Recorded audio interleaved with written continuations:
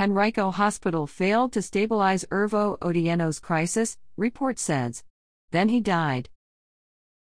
HCA Healthcare's Henrico Doctors Hospital, the hospital where 28-year-old Irvo Otieno was first taken while he was in a mental health crisis days before his death, failed to give Otieno the emergency treatment he needed, according to an investigative report obtained by CBS 6.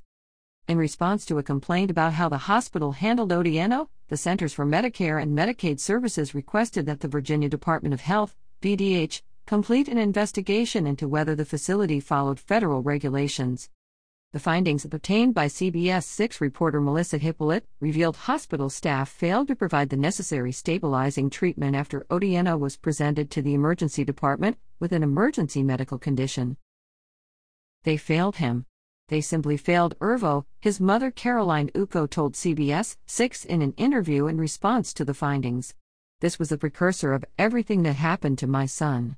It began right there, being denied to see him at Henrico Doctors Hospital.